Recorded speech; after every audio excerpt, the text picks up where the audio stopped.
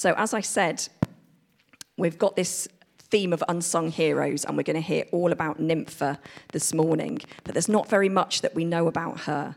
If you've read the tiny little verse that's in the Bible that I put in the update, you'll know that. So we've got two main themes that are all around the idea of home this morning, which is why the doll's house is there, and it says, "Welcome to our home." And the first one is the heart of your home. And we're going to think about Nympha and what was at the heart of her home. And we're going to think about what's at the heart of our homes. And then the second of the themes around homes and hearts is the home of your heart. So we're going to look at the story of the wise and the foolish builders. And we're going to think about what that teaches us about our hearts and the kind of home that we make of those. So first of all, Nympha and the heart of your home. I wonder what happens in the house that you call home. Children, what happens in your house that you call home? Who lives with you?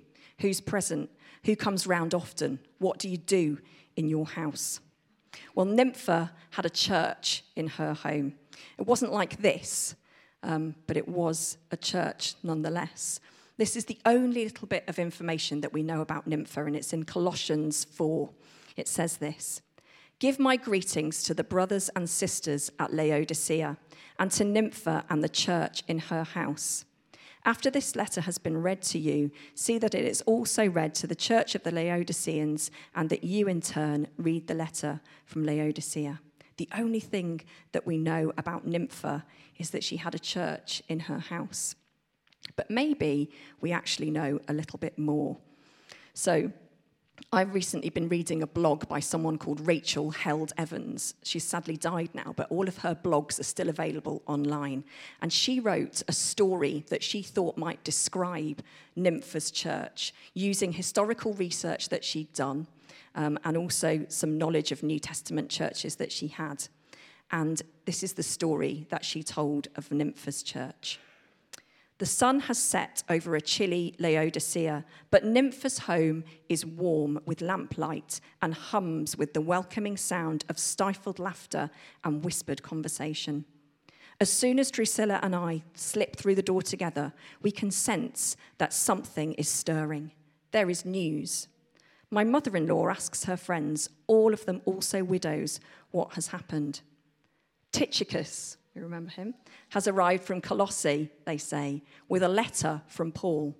I'm happy because this means I will get to listen to Nympha read. It mesmerizes me every time.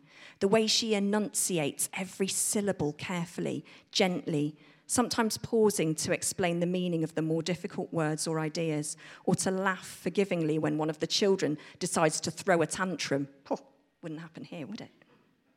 We're mostly women, widows, slaves, and poor labourers, unable to read the letters from the apostles on our own, though many among us are a few wealthy tradesmen, the owners of sprawling households.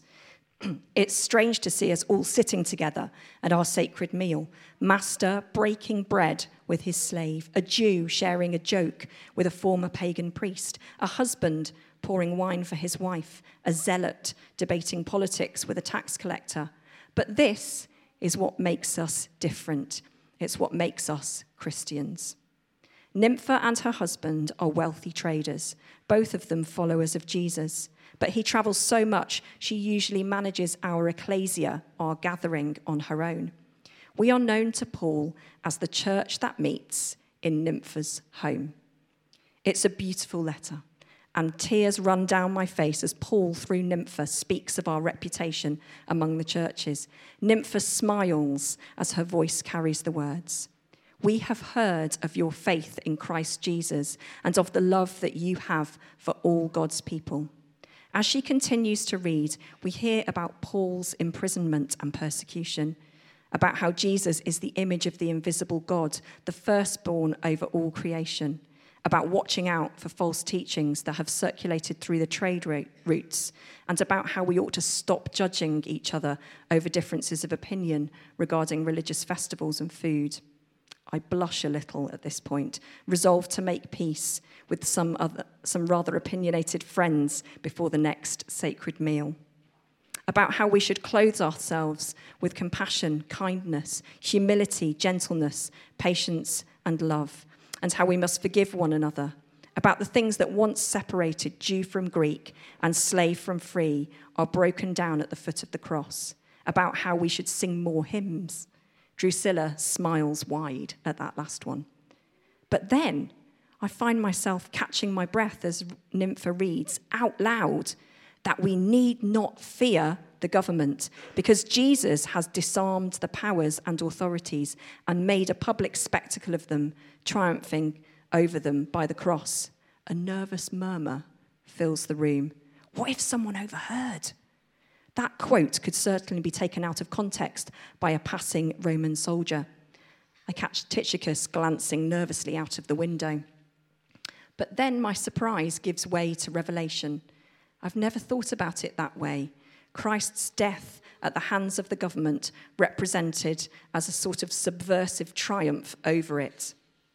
His obedience in humbling himself, in loving his enemies, caring for the poor, welcoming the marginalised, and turning away from violence made a mockery of this opulent, bloodthirsty, and oppressive empire. He refused to play by their rules, and yet he broke none of their laws. He didn't fight them, he disarmed them. I wonder if that's what we're supposed to do too. That's the end of Rachel's story, Rachel's version of what Nympha's church might have been like when they were listening to the letter to the Colossians that was also taken to her house. So Nympha welcomed local believers into her home. The church that meets in Nympha's house was almost certainly a gathering of believers who broke bread. They ate together and they took communion. They remembered Jesus, as we do, with bread and wine. They worshipped together and they listened to the teachings of the apostles and to the gospels brought to them by travellers like Tychicus. We can safely assume that Nympha was wealthy, probably a businesswoman. She had a house large enough, maybe a bit like that one, maybe not, to accommodate a gathering and food enough to feed them all. She used her home to welcome others. As we begin our adventure at Marley as a family, I identify a little bit with Nympha. Will we be the kind of home that welcomes others who begin to explore and experience the love that Jesus showed us in his death on the cross? Just those few words that we've read in Colossians describe who Nympha was. They challenge me about who I am and how we as a family live out our lives at Marley, with our home dedicated to loving God and loving people. But hosting church gatherings in your home is not everyone's calling or gift. So what about others? What does the story of Nympha and the church in her house have to teach all of us? To have a church gathering in her home, Nympha must have been living according to a set of particular priorities. And those are these: putting Jesus first in her own life, setting an example, and creating a place of welcome. And whilst I carry on talking to the adults, the children have got an important job to do. So your box of bricks that you like to play with is at the back, but we've stuck various pictures and words to them. And what you're going to do is you're going to build houses that might help to welcome people who want to get to know Jesus. So you're going to have to look at the words or the pictures and use them to help you. Here's a big clue. You probably don't want to use these colour bricks. You probably do want to use these colour. So if you want to come and get these, you'll need them. Cool. Come and get those. That's it. And you can build at the back there.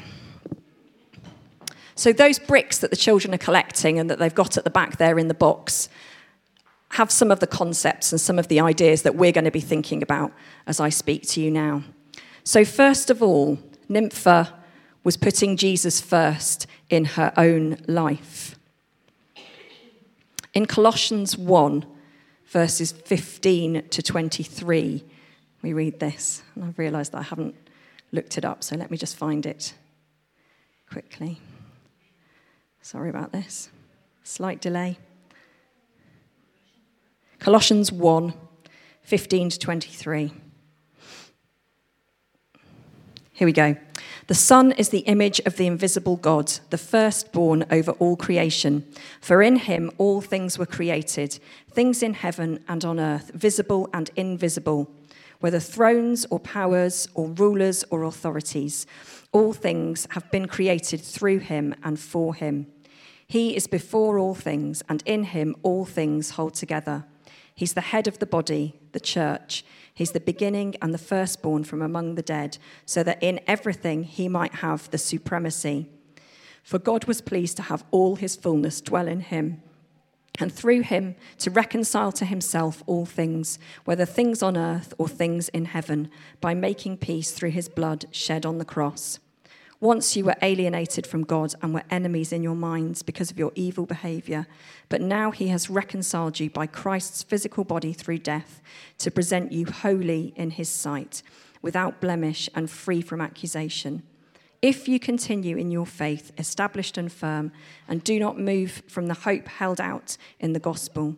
This is the gospel that you heard and that has been proclaimed to every creature under heaven, and of which I, Paul, have become a servant.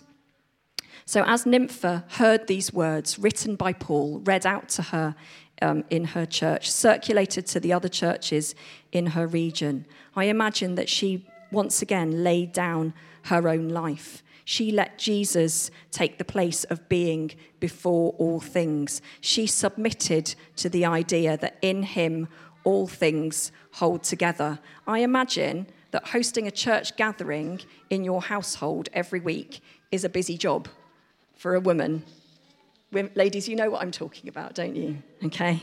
So that was a fairly traditional culture where women probably would have been responsible for preparing food, for sourcing food, for thinking about all of those different things. And she would have had help with that. But actually, it was a sacrifice. And to be able to do that, to be ready for welcoming those people every week, Jesus had to be her waking thought first thing in the morning. He had to be her last thought before going to sleep at night, and every moment in between, both consciously and unconsciously.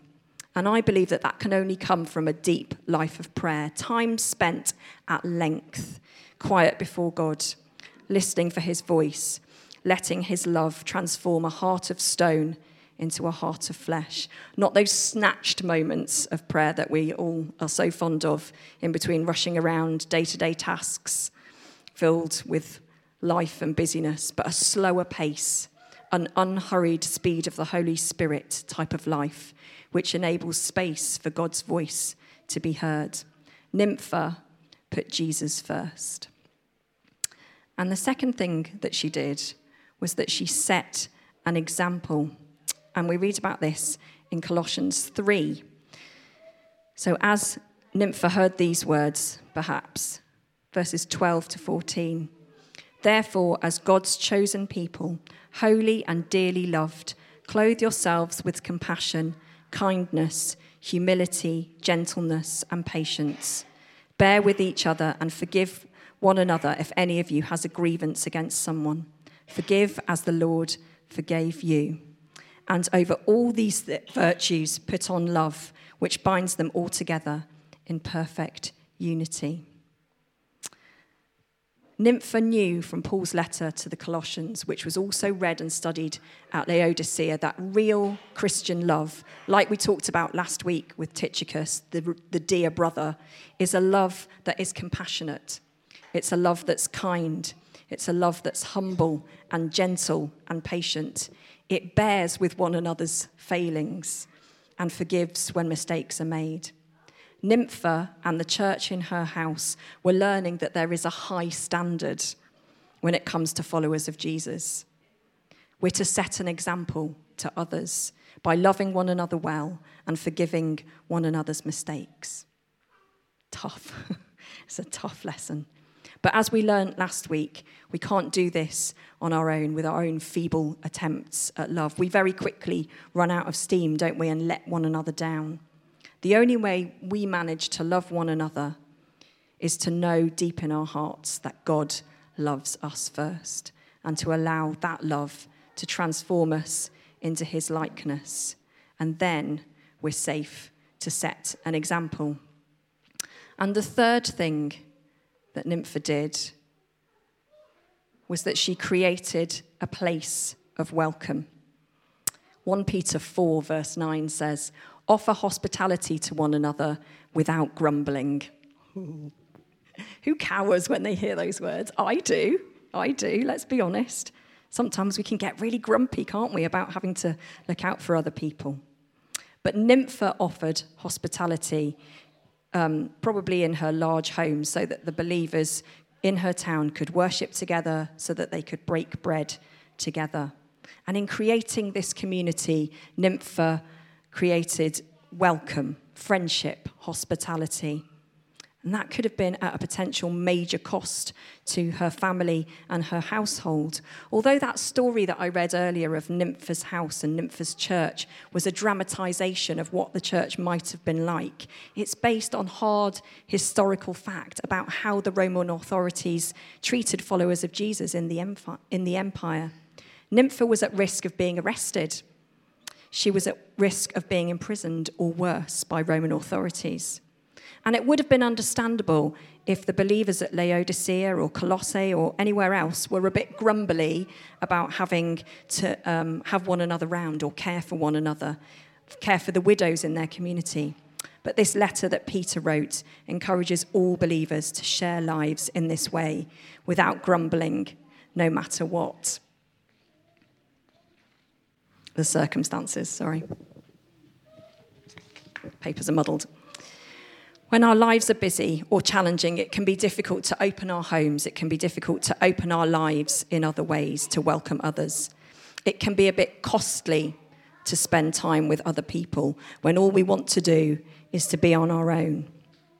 But when we look at the example that Jesus set for us in this area, we can see that he welcomed those who trusted him and he welcomed strangers alike. Think about Mary and Martha and the friendship that he had with them. But then also think about Zacchaeus, who climbed up the tree. Jesus didn't know him, or he didn't know Jesus, and he wasn't someone who necessarily was really seeking Jesus. But Jesus welcomed those different types of people. He was also an expert at getting himself invited around to other people's houses, but that's maybe an idea for another day. Have a little think about how you've built your home. The children can have a little think about how they've built their homes as well. I wonder, is it a place where Jesus comes first? Is it a place where prayer and reading the Bible is a main priority? Is it a place where the Holy Spirit leads your interaction and activity? Is your home and your life one that sets an example to others? Is it one which shares love, which is evidenced in compassion and kindness, humility, gentleness, patience, and forgiveness? A home and a life which is open to others, where others feel welcome and like they belong. I wonder if you'll make this your motto in the coming weeks and months. Joshua 24, verse 15 says, "But as for me and my household, we will serve the Lord." And we can do this in small ways and we can do it in large ways, but it begins in our openness to Jesus. So as the children finish building their houses and choosing which bricks, we're going to sing 2 songs together. First of all, we're going to sing "Lord, Reign in Me," which is a song all about putting Jesus first. And then we're going to sing "Your Grace is Enough," because actually, in putting Jesus first, it's a constant battle, isn't it, between our own will and his. But we know that Jesus' grace is enough. Okay, so this is the story of the house on the rock. It's a story that you might already know. Here's a man. He's looking for a place to build a house. He climbs to the top of a big grey rock. "Ah," he says, "here is a good place." The man begins to build the house. It is hard work. He puffs and pants. Can you see him? Look, he's getting really hot and sweaty. He puffs and he pants and grunts and groans all day. until the work is done. Just in time, he says, it looks like rain.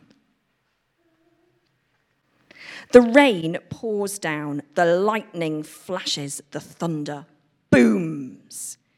The water washes round the house and splashes at the rock. The rock stays firm. The man was wise to choose the rock. Here's another man. He wants to build a house. I want it now. I want it quick. This place will do, he says. Uh-oh. Oh, that wasn't a very kind way to talk, was it, Jonas? You're right. He builds his house down on the sand. This won't take long, he says, and he whistles as he works.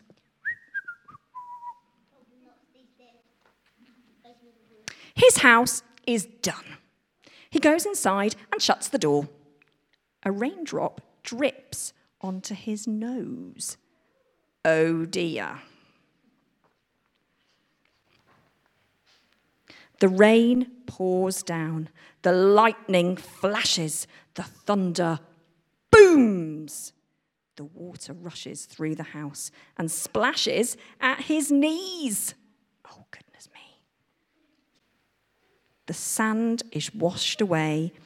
His house falls flat. The silly man was wrong to build his house on the sand. Jesus says, I am like the wise man's rock. If you trust me, I'll never let you down. Thank you for listening. You can go and sit down over there again now.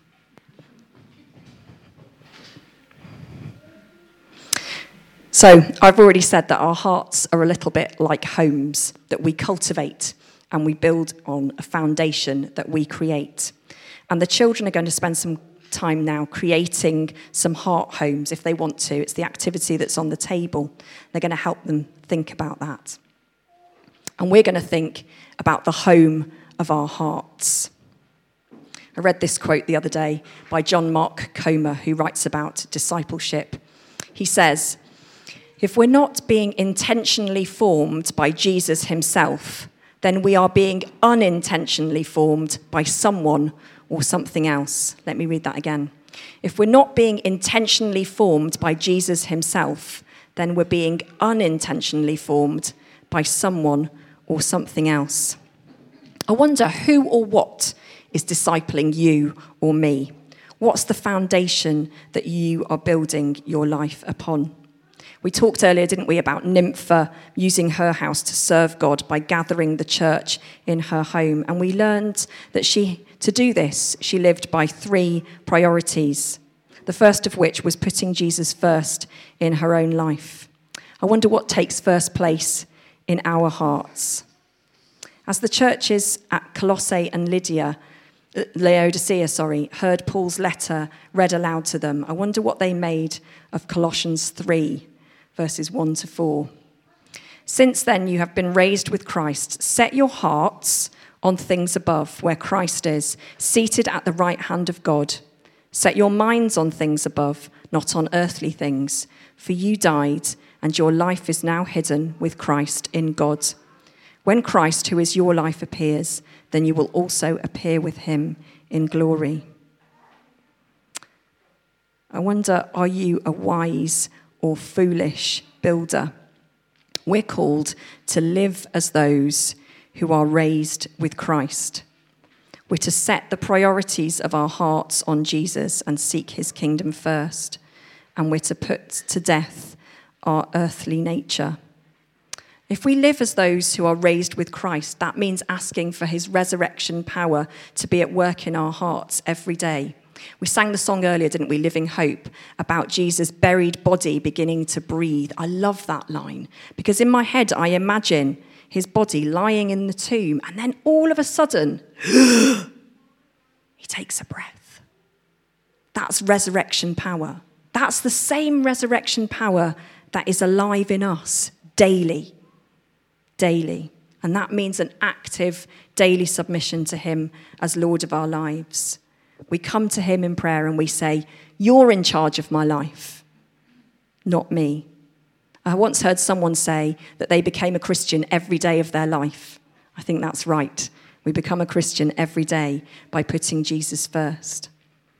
And then we set the priorities of our hearts on his kingdom so that when we pray and we speak and we act, we're doing so in line with our Father's will, putting his kingdom first, putting him first in our lives so that our priorities flow out of that act of submission. And then finally, we put to death our earthly nature. And you'll have to read the rest of the verse and that chapter that we just read from Colossians 3 to know more about that. It's not something that I would explore with children around, but we all know the temptation to spend our lives on our own comfort, our own entertainment, making life good for ourselves. Jesus knew that temptation too. He was tempted in the wilderness, wasn't he, by food, power, other things. And how did he come back to those temptations? He used scripture. Building the house of our hearts on the strong foundation of a relationship with Jesus isn't so different to using our homes as Nympha did, as places dedicated to God, welcoming others and loving them well. We dedicate our homes to God and we use those, and we dedicate our hearts, the home of our heart, to God, asking him to use that too, to transform it. And I think our challenge today is, will we be like that unsung hero Nympha, building our lives on Jesus the rock and using our homes to welcome others, sharing the love of Jesus that we found with one another.